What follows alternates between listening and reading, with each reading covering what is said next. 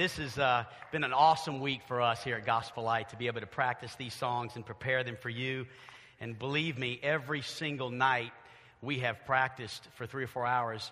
This auditorium, though empty, has been a worship service. I mean, we have just absolutely been overwhelmed by God's goodness. So you've heard it once. We've been hearing it for 16, 20 hours this week, but it's been awesome. Thank you so much. We are finishing this sermon in 3 sermons. The message of the title of the series is What Brings the Glory Down in the Church. And if you notice in your worship guide, we began with the discussion of the Word of God. The proclamation of God's Word is the very first thing that brings the glory down in the church. There is nothing more important than the proclamation, the preaching of God's Word. But if I could say this, equally as important is the awe-inspiring worship of our Savior. And maybe arguably, I should rethink this thing, maybe in some ways it's more important because worship is eternal and preaching is temporal. Think about it. What I'm doing right now is something that will end one day. There'll be no need for sermons about salvation in heaven. We'll never stop worshiping the King of Kings and Lord of Lords. You'd be better getting down really good what it means to really worship God, because that's what you're going to do for all eternity. We're not going to sit and listen to somebody preach in heaven. We're going to worship the King of Kings and Lord of Lords and serve Him with awe-inspiring worship and service for all eternity. So, maybe I need to rethink that introduction just a little bit. This is such an important part of the glory of God coming down in the church. We've kind of focused on several verses, but none has been more important than the verse in Isaiah that speaks about the heavens of God opening up and the glory of God coming down from heaven, and it being such a powerful experience that it would move us. It would move us from shoulders up judgmental worship to experiencing what it means to say, God, you are a forever God, and you are the only God, and you have given blessed assurance. When we begin to allow the Holy Spirit to work freely, when we remove the barriers of criticism and stylistic issues. So these are some of the things that we've been talking about and experiencing together and asking God to work in our own hearts individually. And we had several people last time we met together on this sermon testify. We had one testify who was 93 years old of what this has meant to her, all the way down to a young person expressing what it's meant to them. So there's been a wide variety of views and how God is working in their lives. And so that was a fun time when Josiah and Luke and Sonia and Marion and Beverly shared their testimonies. I made some statements like this in the first sermon: worship or adoration is the most powerful expression a human being is capable of. I said that worship literally means, and when you understand this, this is one that you really need to meditate on for just a moment. It means to fall or to lie face down before someone on the ground. The literal definition of worship is an expression, a bodily expression of our adoration towards someone. Think about that. When you worship, you are saying that this one is worth more and I am worth less. When we come to church, we should be acknowledging the fact that He is worth more. It's not about who's on the stage. It's not about who sings the song. It's He is worth more and I am worth less. Worship is the magnification of God, and it's the minimization of self. We said that Jesus deserves our most passionate worship. Anything you get more excited about than Jesus Christ is a problem. It really ought to be a problem. If you see someone that's excited about Jesus, let them get as excited about Jesus as they want to, because they're on the right track. They're on the right track. John 4:24 speaks of worshiping Him in spirit and in truth, and we've talked about what that looks like and how that worship can't be just a head thing. It can't just be in our heads. It's got to be in our hearts, which will then be an overflow in our lives. And then finally, God doesn't want us to just think great thoughts about Him. God wants us to be moved in our hearts about what we are saying and what we are singing. So that's a quick review of everything. And I've got about 30 minutes to finish this message, and so I'm going to be able to do that. I want you to listen as I've kind of given you a recap of the past 2 messages. Didn't do it justice. You can go on the internet to listen to those 2 if you'd like. But I want to conclude by reminding you of what I started with in the last sermon, and it was a turning point in my life, which, can I be honest and say that I think we ought to have turning points in our lives as Christians? I was telling some folks before the service that are visiting with us here today, I said, after 21 years of pastoring the same church, it can get monotonous. Can I just be transparent with you? I think that's why a lot of preachers, Brother Doug, experience burnout. It's just same old, same old. And what they're doing is they're missing, I think, some things that God is trying to teach them and show them and share with them as generations continue to move on and as God introduces new technology, new methods, new ways of reaching the masses, of reaching people in our communities. And sometimes we just stay so stuck in our tradition that, honestly, we get bored with ourselves. And I found myself getting a little bored. Just kind of wondering, honestly, I was doing some serious soul searching in my heart when I visited the Brooklyn Tabernacle in New York. And I reviewed that story with you and said, look, it was a life changer for me. standing next in a room with 5,000 worshipers in Brooklyn, New York, 5,000 worshipers. And, when the lady next to me said, can I have 10 things to pray with you about? Pastor asked everyone in the audience, all the visitors, to remain standing as the members were seated, and I stood. I was a visitor. I was about 150, 200 visitors, and the lady next to me then asked if I'd come out into the aisle and she could pray with me.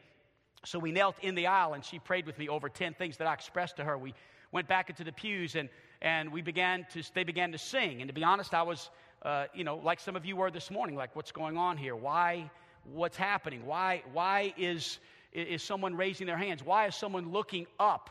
Why aren't we looking down at a hymn book? And we begin to kind of ask questions, and that's the way I was. I'd never been in a service like that, ever. I had never been outside of my small world, which was Roman Catholicism and a denominational Baptist. So that's all I had known.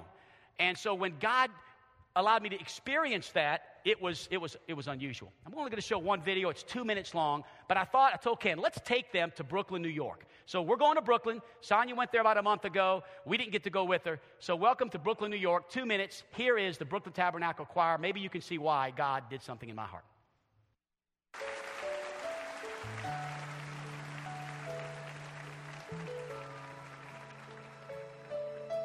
Just picture yourself sitting in that building with me for just a moment.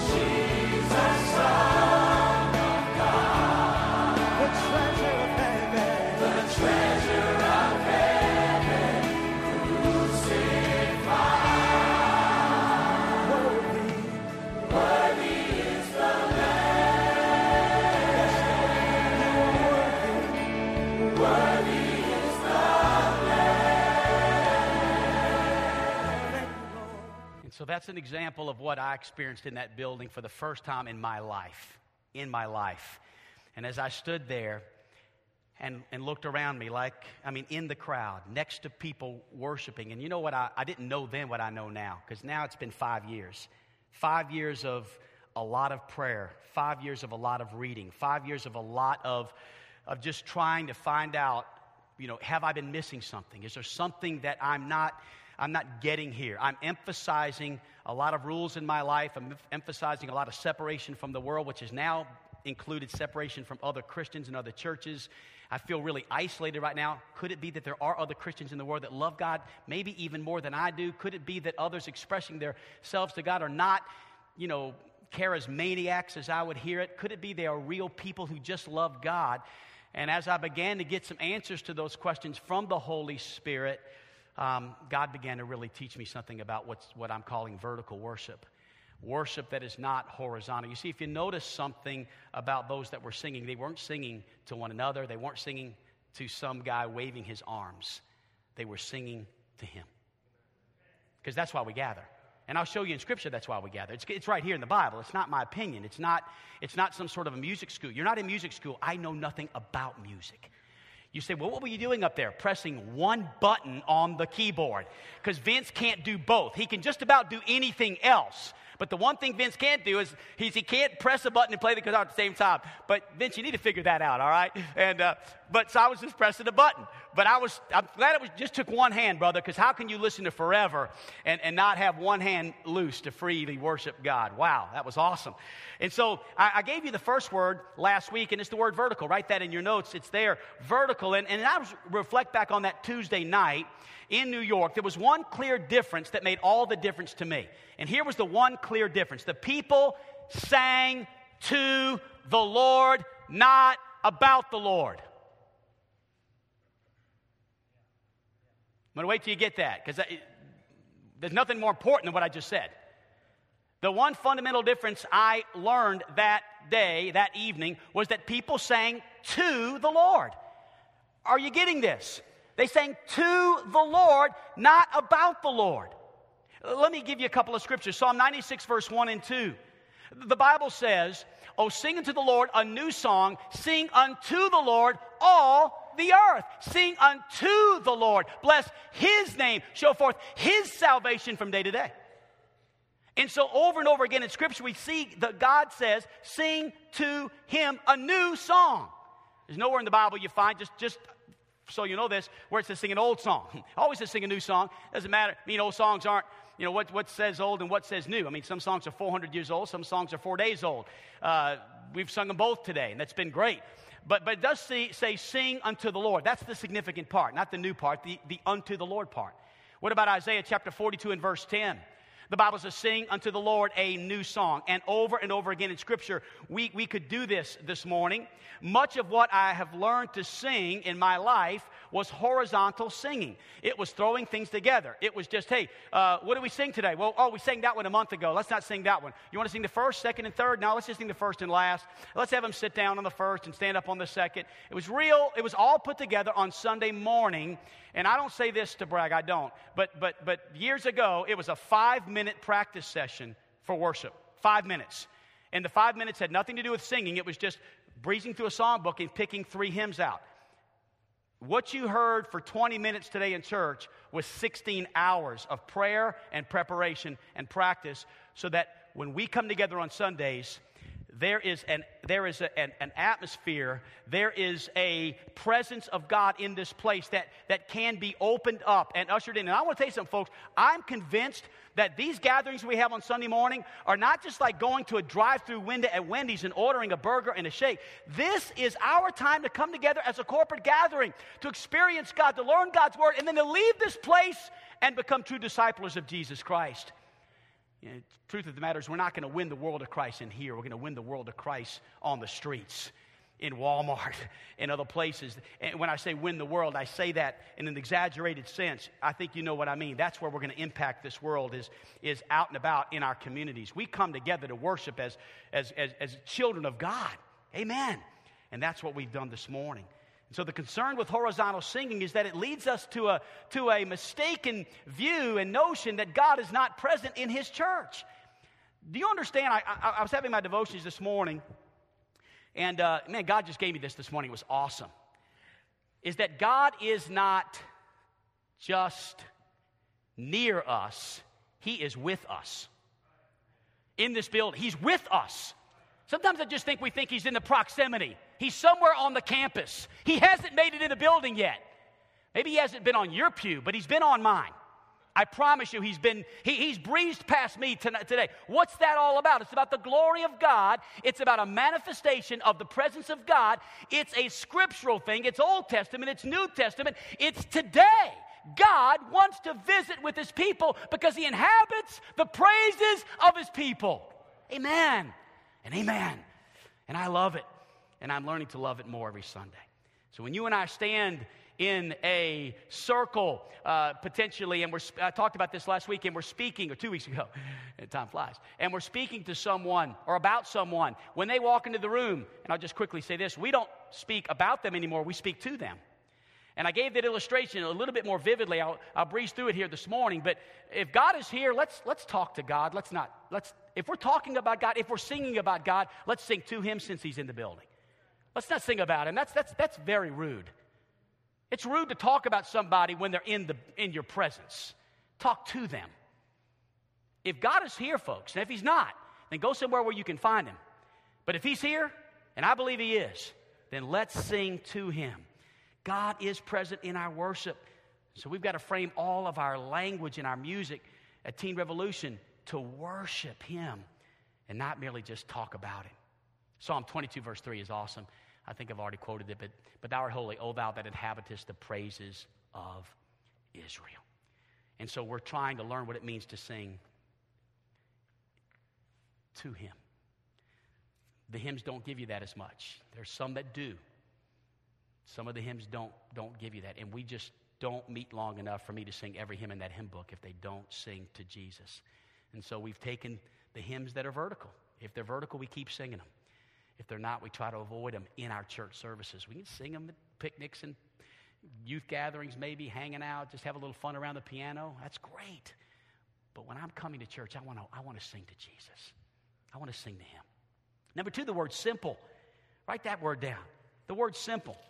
We're just discussing here 4 words that can elevate our worship experience. And simple just simply meaning that God is not looking for necessarily for theology and some sort of a discourse from every heart that worships him on a Sunday morning. The Bible really speaks of throne room worship as being rather simple. In fact, there are several scriptures. We'll just go, can't skip to Revelation 5:13. I think it's the last one of this little segment. And every creature which is in heaven and on earth and under the earth and such as are in the sea and all that are in them, heard I saying, here it is, pretty simple. Blessing and honor and glory and power be unto him that sitteth upon the throne and unto the Lamb forever and ever. Amen. It's pretty simple, isn't it? You know, I love songs that say the word holy in a repetitious way. Holy, holy, holy, Lord God Almighty. Simple. God is holy.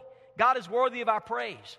When I spend time in an intimate moment with my wife, I mentioned that our conversation, when it is most intimate, is not really all that detailed or difficult. It's pretty simple. I love you, sweetheart, more than I love anyone in all the world, and I just want you to know that.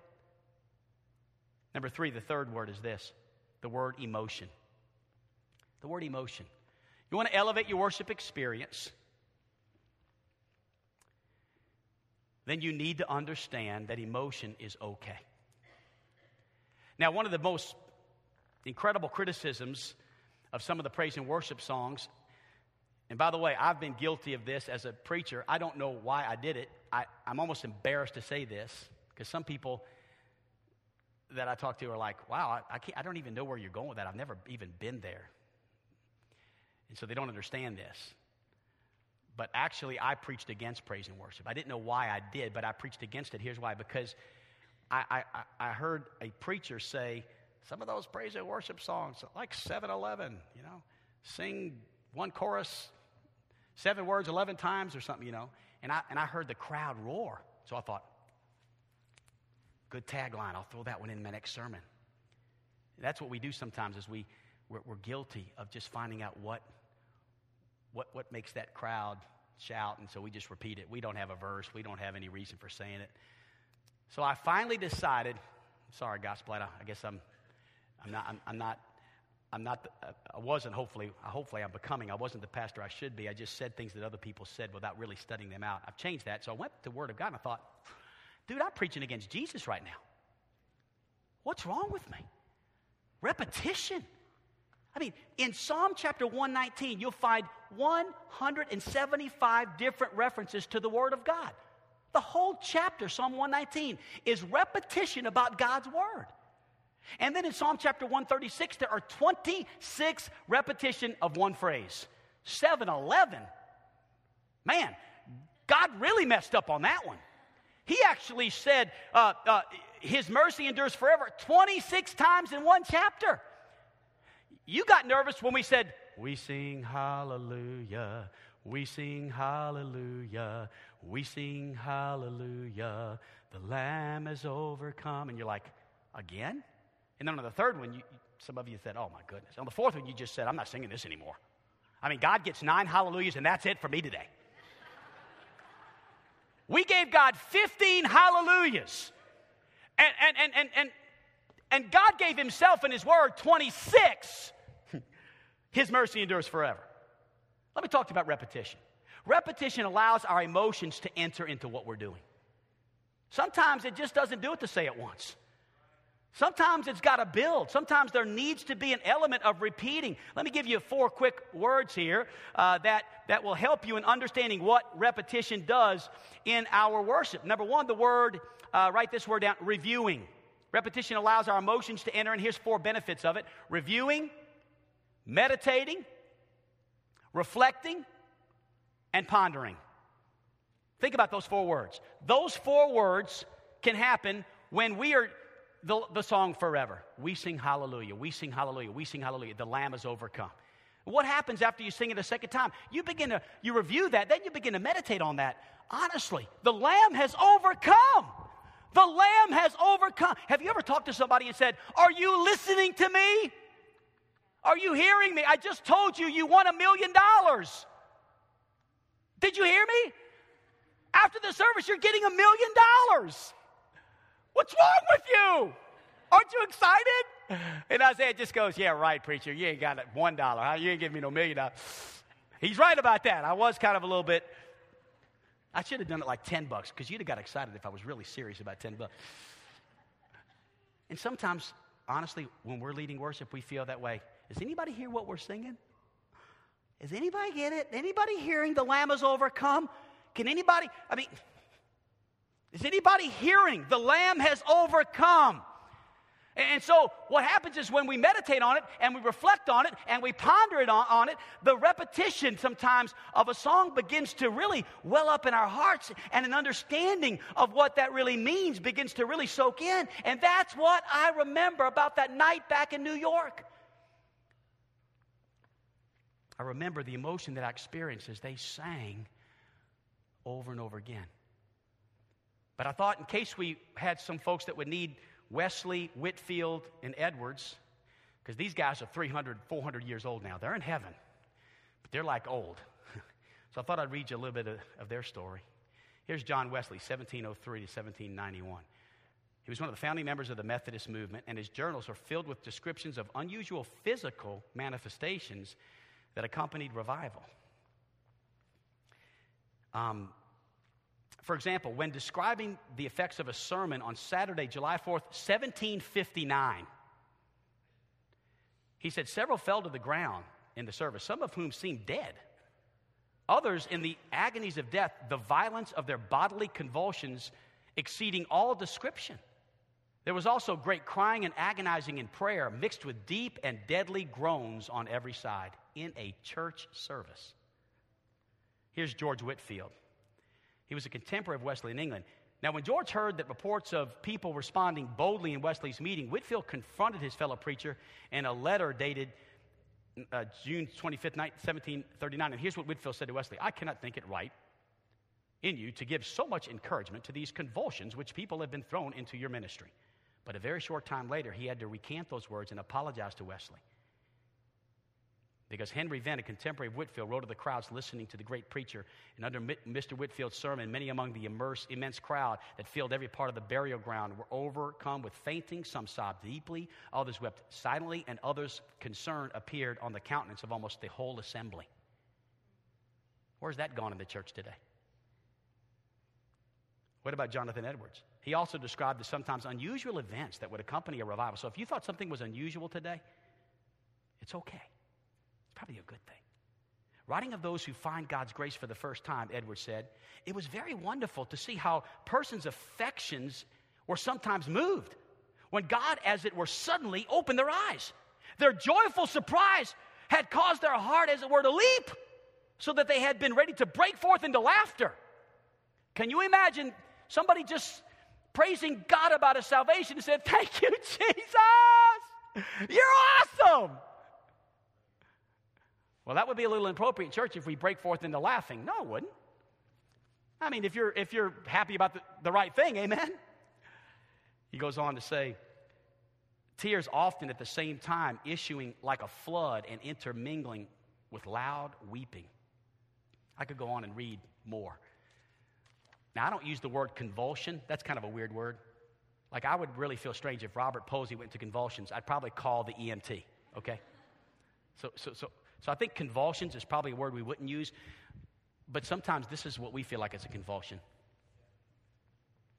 That's a convulsion in a lot of Baptist churches. That is, I mean, what is he? He's not feigning. He's not falling out. He's just raising his hands.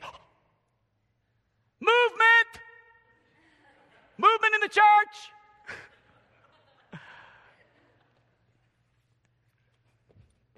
Sometimes when I'm leading music, this is what I'm dancing before the Lord. I'm not doing something sensual or something. I'm just, thank you, Jesus. I'm trying to explain a little bit to you because I know this is something I've needed. Some emotions we can express in worship are gratitude, joy, and godly sorrow. Gratitude, joy, and godly sorrow. I can't imagine worship without emotion anymore. I can't imagine it. I can't. Honestly, I can't imagine worshiping without emotion. Lord, I can't do it. I can't. I've come to the place where I'm really listening to the words and I'm singing to Jesus. And when I sing to Him, it's overwhelming sometimes. It just is. Even Love Lifted Me now. Love lifted me, a good old hymn. That song, if you sing those words, love lifted me. It changed my life. God's love. I can't sing that song shoulders up, straight up like this. I can't do it anymore because I'm singing to Him. And then the last word, we're done, physical. Physical. Now I want you to remember Mark 12:30, and thou shalt love the Lord thy God with all thy heart, with all thy soul, with all thy mind, with all thy strength. Focus on the word strength. I've got them all in kind of bold letters there. Focus on the word strength. Strength meaning with all of our physical strength. Now, I realize young people have more strength than I do. That's why there's more energy, Jay, at Teen Revolution. There's just more energy. I mean, you get 2,000 young people in a room, and that's a lot of strength, a lot of energy. You know, the youth pastors usually say, wear them out so they'll go to bed. Wear them out. Don't sing boring songs. Sing some songs that'll get them, we want to worship the Lord today. These kids are ready, man. They're fired up. So you've got a younger generation that understands strength. But can I tell you, all of us have a level of strength. And here's what it's all about. Finding out, how can I max out for God? How can I worship Him with all of my strength as a 93-year-old person, as a 63, as a 53, as a 43, as a 49? How can I max out worship? I want to give it all I've got. Well, let me explain this biblically. Because involving your body in worship is what helps in training emotion connect with intellect. Okay? So write these things down. First of all, and remember this, King David, the greatest worshiper in the world, was known for exemplifying physicality in his worship. So write down these 6 words. Voice is the first one. That's an easy one. Amen? Psalm 116 and verse number 1. Bible says, I love the Lord because He hath heard my voice. Amen? He's heard my voice. So guess what? Everybody can sing. So Jay was leading worship and he was saying, let me hear you, let me hear you, let me hear you. You weren't talking about anything else but their voice. Let me hear you. Sing, church. Sing, church. Lift your voice. I love the Lord because He hath heard my voice. Lift your voice. The first way we can physically worship God is lift our voice. Forever He is glorified. Forever He. Not bad. Not like you, but his lifted high. I mean, I love it. You know, I got in Joe's car the other day, and I was like, good night, son. How do you even hear it? He's singing louder than the music. Amen. Lifting his voice. The second word I want you to write down is the word eyes. The word eyes. I wanted to say one more thing about voice. I just wrote this down. Some songs are better not shouted, but some songs are better shouted. Some songs are better sang low. Some are better sang high. I want to make sure I just make that clear. I didn't show Psalm 71, verse 23, did I, Ken? I'm getting so excited. Can you show that real quick? My lips shall greatly rejoice when I sing unto thee. Wow. That's in your Bibles. King James. Yeah. My lips shall rejoice. No, greatly rejoice. I don't know how you greatly rejoice with your lips, but I'm sure it's more than this. Forever he is glorified forever. I'm sure it's... Here we go. Lips get with it for Jesus. Amen? Here we go. I'll tell you something else, my lips get with it. Amen. I kiss my wife. I miss out a little. If I just give her a peck, she's like, what's up with that? I'm a romantic guy. I am. Can I tell you something? When I worship God, I want to give him my lips. My lips shall greatly rejoice. That's good stuff. My eyes. Psalm 123, verse 1. Unto thee lift I up mine eyes, O thou that dwellest in the heavens. You know, I think when we sing, it helps sometimes when you're singing to God to look up and just lift your eyes. I lift up my eyes into the hills from whence cometh my what? My help, my lift. Open my eyes. There's times when I close my eyes. Usually I close my eyes when I'm under conviction, to be honest, when it's just overwhelming and I'm like, oh, God, I'm so sorry. Contrition, God, forgive me. But when I'm worshiping, see? And so our eyes have something to do with worship. The scripture repeatedly talks about the eyes. What about the head?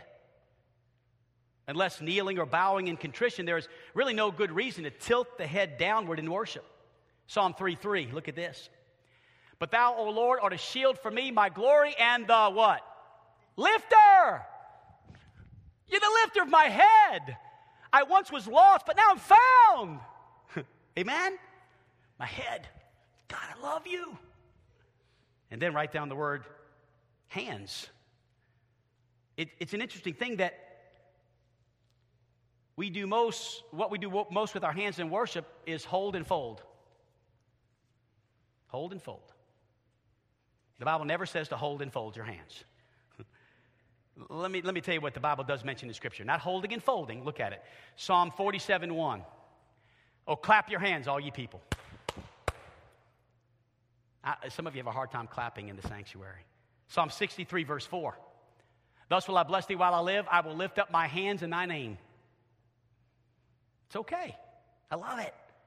Psalm 140, what was that, Ken? 113, verse 6, is that it? Got my context in. 143, verse 6, thanks. I stretch forth my hands unto thee. Stretch. When I stretch, I'm like, hey, come on. Come on. Oh, God. I just wish I could reach to the heavens. Stretch. What about Psalm 134, verse 2? Lift up your hands in the sanctuary and bless the Lord. What about 1 Timothy 2:8 for those of you New Testament people? I will therefore that men pray everywhere lifting up holy hands. It's amazing. You know, when a soldier comes home from duty, I fly a lot. And you know, here's what happens. You see the wife, right? And you see the kids, and they're holding up posters. Welcome home. I love you, Daddy. The guy's been gone a year. He's been gone a year.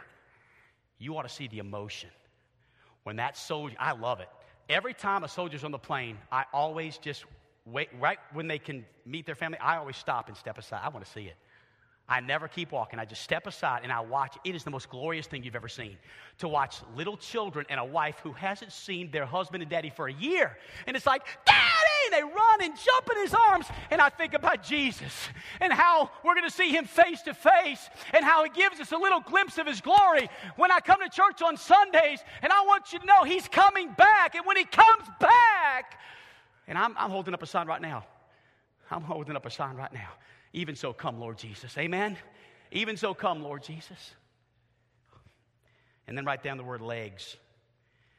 Kneeling can be a very important part of worship. Psalm 95 and verse number 6. Oh, come, let us worship and bow down. Let us kneel before the Lord our Maker. So we have a little altar call in a minute. And you know what the altar call is? We give a little more real estate up here so you can come if you want to just kneel. And just kneel before your God. Sometimes in the middle of a service. It's okay if that happens. You say, preacher, is it out of line if during the worship service I were to come down and kneel? I think that would be a very helpful thing in our church if folks felt like they just needed to come during the worship and pray. Jesus said, you've made my house a den of thieves. It's a house of prayer. Folks, you can pray wherever you want in this church building. It's not out of line to pray during the preaching, during the worship, after the service. Amen. Just come and pray. Kneel. And then finally, last word, feet. You was hoping I wouldn't get to this one, I know. But it's in the Bible. 2 Samuel 6:14. David danced before the Lord with all his might. Wow. I think sometimes, we look at that word dance and we just automatically think about some kind of secular activity. Dancing is not all secular. If David did it, it wasn't secular. Amen. If David did it, it wasn't sensual. Whatever David did was good. Would you agree? I don't know what that looks like for him. I know this. I'm not much of a dancer. I don't know. I've never danced. I don't know how to dance. I don't know much about dancing. I've been told it's okay to dance with my wife. We just haven't done it yet. We haven't learned it yet. We've done a little waltzing, alone in a room somewhere. I don't know much about dancing, but I do know this, that I get excited. And when I get excited, usually I do this. and I don't know if that's dancing or not, but I know sometimes when I get to preaching, I think I just get so, my feet just move. My feet just turn to action. And I just, come on. You ever seen a coach coaching on the sideline? And he's doing this. And he's like, the guy's going up for the three at the last second. He's all, whoa. And then he hits it. He goes, yes. Could that be maybe what David's doing? I don't know. Think about it. These physical expressions of worship are all commanded and modeled in the Bible. They're commanded and they're modeled. All of these physical expressions of worship. Stay focused on God as we continue to pursue Him and come into a deeper and fuller adoration of Jesus Christ. And it's going to look different for everybody. But I believe with all of my heart that we're learning to worship Him in spirit and in truth at Gospel Light. And the highest and most powerful human expression is to express our love to the most worthy object of that affection, and that is Jesus Christ. And honestly, that's where I'm at. I'm not going to allow some religious culture to tell me I can't worship God in spirit and in truth. I'm not going to do it. I want to be wide open for Jesus. I want to worship Him. I want Him to know that my adoration for Him is real and true, and that He alone is worthy of my praise. And I believe preaching brings the glory down in the church, but awe-inspiring worship brings the glory down. Next Sunday, I'm going to tell you what the third thing is, or what I think it is. But that's next Sunday. We're still today. Has God spoken to your heart? Has God been leading you in a direction? Has God been taking you deeper into His Word about worship? Have you been enjoying your small groups? Have you been personally studying this matter of worship? I walked by Brother Butch's class, and I heard them deep in discussion about worship. It was good. I stood by the door and listened, Butch. I like it. God's working. Just let Him work. Let Him work. Let Him work in your life. Let's bow for prayer, and then I'll tell you how we're going to finish today. Father, I love You. I thank You for working in my heart, my life. Thank You for what You're doing.